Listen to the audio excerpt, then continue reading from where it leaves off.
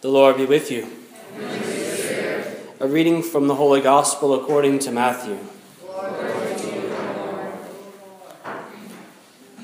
At that time, Jesus was led by the Spirit into the desert to be tempted by the devil.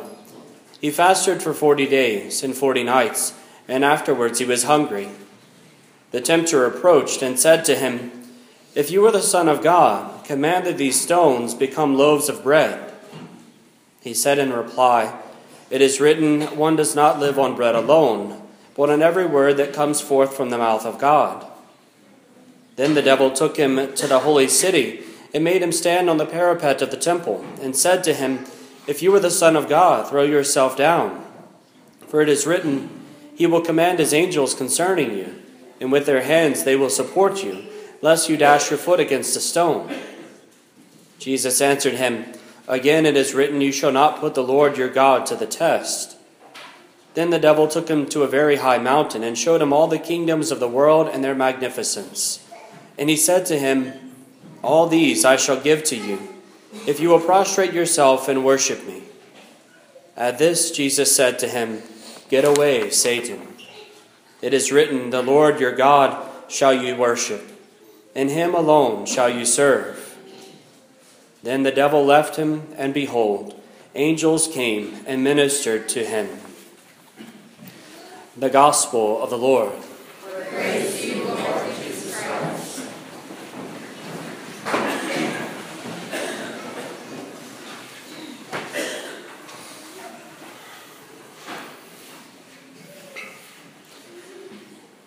He goes by many names, sometimes known as Beelzebub, other times Asmodeus, the ancient serpent, the evil one, the tempter, Lucifer, Satan, Old Scratch, or just simply the devil.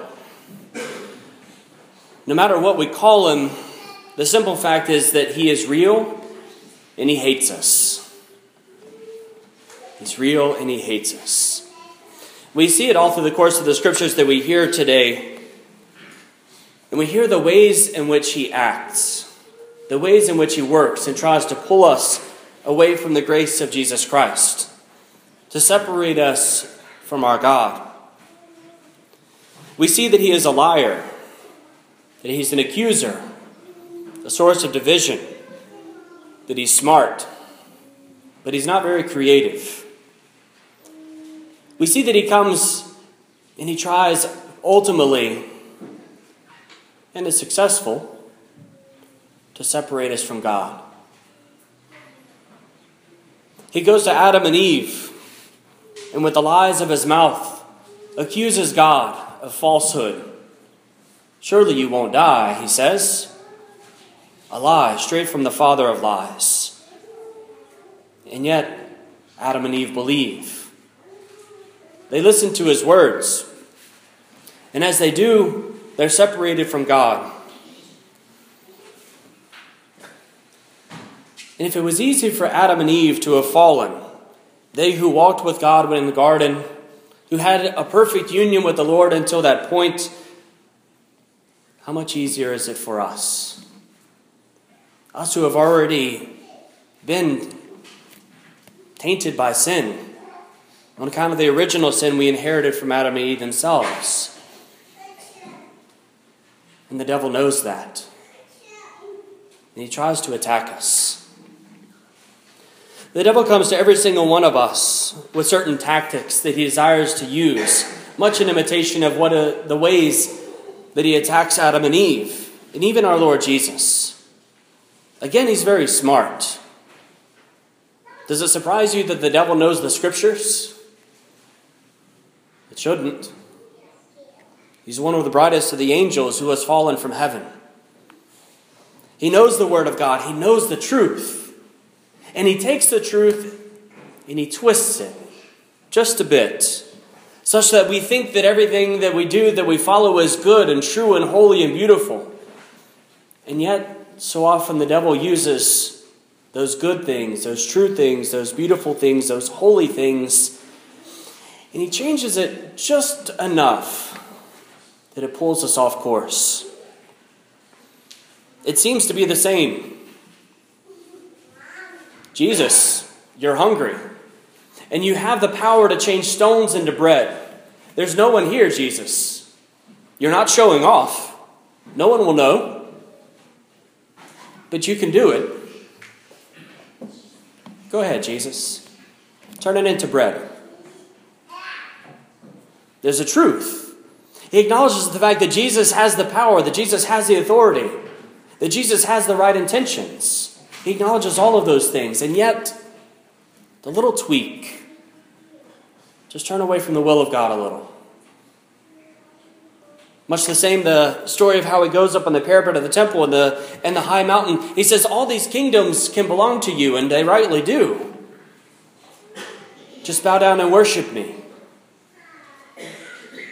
Again, a good starting point, but then the twist. The angels will watch over you, Jesus. They won't let you fall. The angels will care for you.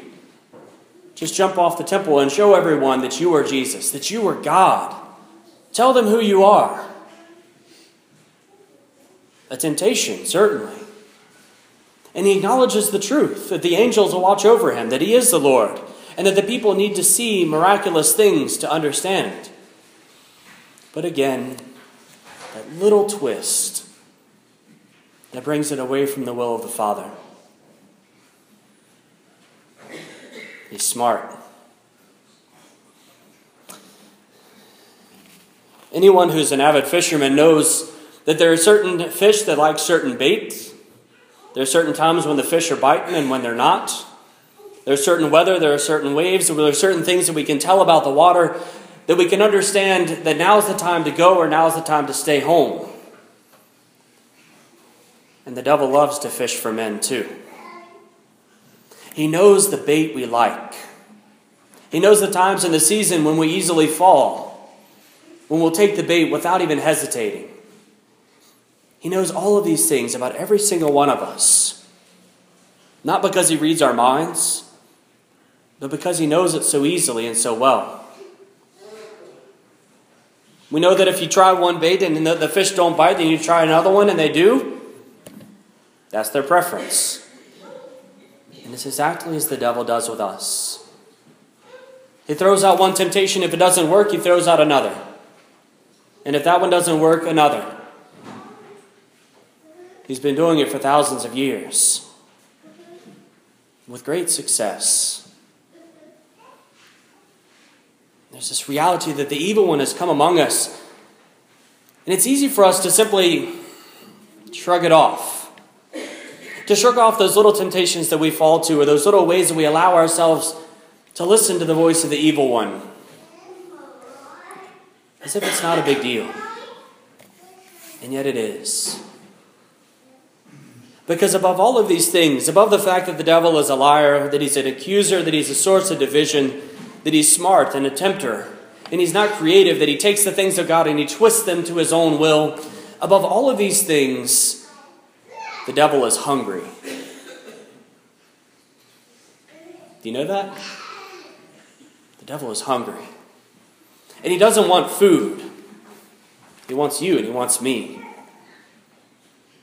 He's hungry because all of the things that we can receive, he cannot. And he wants first to be able to deprive us of them so we wind up in the same state as him. And secondly, he wants to consume us as a way of being able to get as close as he can to the things which he cannot himself receive. In the first letter of St. Peter, in talking to the community, he says, your opponent, the devil, is prowling like a roaring lion looking for someone to devour. He's hungry. In Revelation, we see a similar story, except rather than a lion, he becomes the ancient dragon, the serpent. Revelation 12 recounts the story of how we see in the heavens a woman crowned with the stars, clothed in the heavens, a sign of Our Lady, a sign of the church. And this woman bears a son, Jesus. And the devil tries to consume him, but he fails. He tries to kill him, but he's not victorious because Christ reroutes the temptations, and he ultimately has victory over death and the grave. And we see the entry of St. Michael the Archangel, and how Michael fights against Satan, the evil one, and the other army of fallen angels who are along with him, the other demons. And he casts them out of heaven.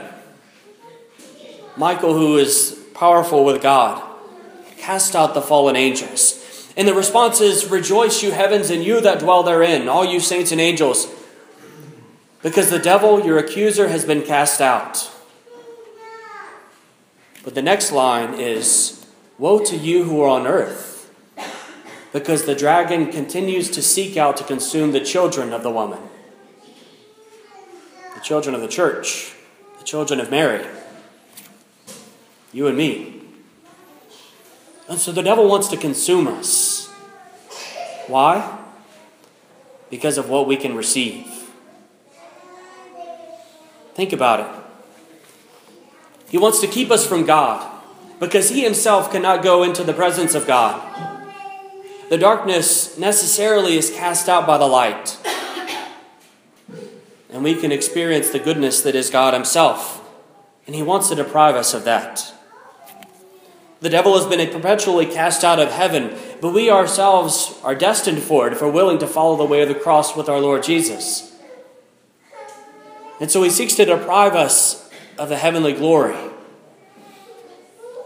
We can receive the Eucharist, the flesh of God, and be united with our Lord perfectly in Holy Communion. And the devil, because he has no body, cannot. That desire in everything that God has ever created was for union with him. And so it pains the devil every moment of the day that he cannot have that union anymore. He's angry because we have confession. The fall of the angels was a one-time perpetual choice. They were shown the fullness of the revelation of God and said, "Choose, serve or not." And the devil said, "Non serviam," I will not serve.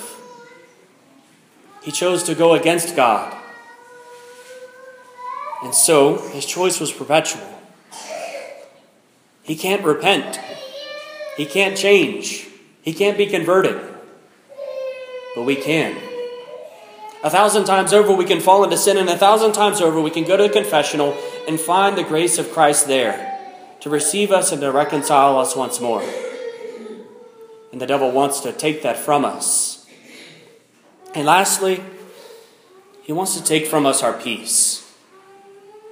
The devil can never know peace. And we were created for it in this life and in the next. And so he does everything in his power, everything, to steal our peace here and now, and to steal our peace in the next life. St. Jean Vianney described the devil as the grappin. The grappin. It's a word that means, in the French, to grapple, to wrestle with, like a grappling hook in a sense. And there's this invitation that he invites us to reflect upon that reality of the grappin as one who tries to wrestle us from the arms of God, who tries to pull us away from Christ by whatever means necessary. Whether by temptations, whether by attacks, by intimidation, by lies. No matter what he has to do, his one goal is to consume us in himself and to take us from Christ. But the thing is, if we stay close to the heart of Jesus, if we continue to go and to flee to Jesus in those moments where we feel attacked, we will always be safe. We have absolutely nothing to fear. The devil has already been conquered by Christ. He's simply trying to bring down as many souls as he can with him. But if we stay close to Christ, we have victory. We have peace. We have reconciliation. We have the Eucharist. We have God in heaven. We need only cling to Christ, to imitate Christ, and to do the things that contradict the devil himself. Jesus shows us the path today and the temptations that he goes against. In those temptations, the ways in which the Lord responds of prayer and fasting and almsgiving. And he invites us to fight against the devil in the exact same ways. To give alms. To give ourselves entirely to God, holding nothing back. To give ourselves to be instruments of peace and of unity in the world. Instruments of charity in the hands of Christ. To give generously, counting not cost. To be able to fast from those things which the devil is the best at. To fast from lying and anger. To fast from sowing seeds of division and judgments and jealousies. To be able to pray. To come to Mass. To bend our knees at the most holy name of Jesus. To receive him in Holy Communion, in joy and in peace. To be reconciled as needs be with the grace of God in reconciliation. To live a life of prayer that unites us in a profound way to God here and now.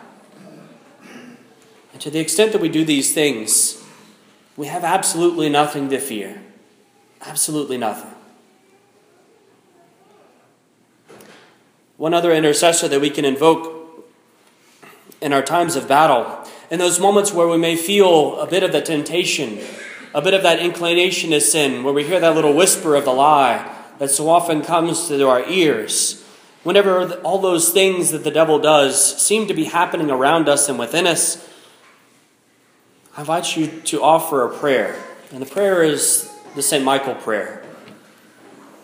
Remember, St. Michael has already cast the devil out of heaven, and he continues to battle with us, here and now. And the battleground is our heart. To cast out the evil one there too. Anytime you have anything that is less than peaceful, less than God, pray the prayer to St. Michael. If you don't know it, learn it. And use it often. Begin it as the starting point of your day and in the end. And don't be afraid to use it all throughout. To cast out the evil one. And to let Christ bring peace. And so I invite you to pray with me that holy prayer. St. Michael, the Archangel, defend us in battle. Be our protection against the wickedness and snares of the devil. May God rebuke him, we humbly pray. And do thou, O Prince of the heavenly host, by the power of God, cast into hell Satan and all the evil spirits who prowl about the world, seeking the ruin of souls.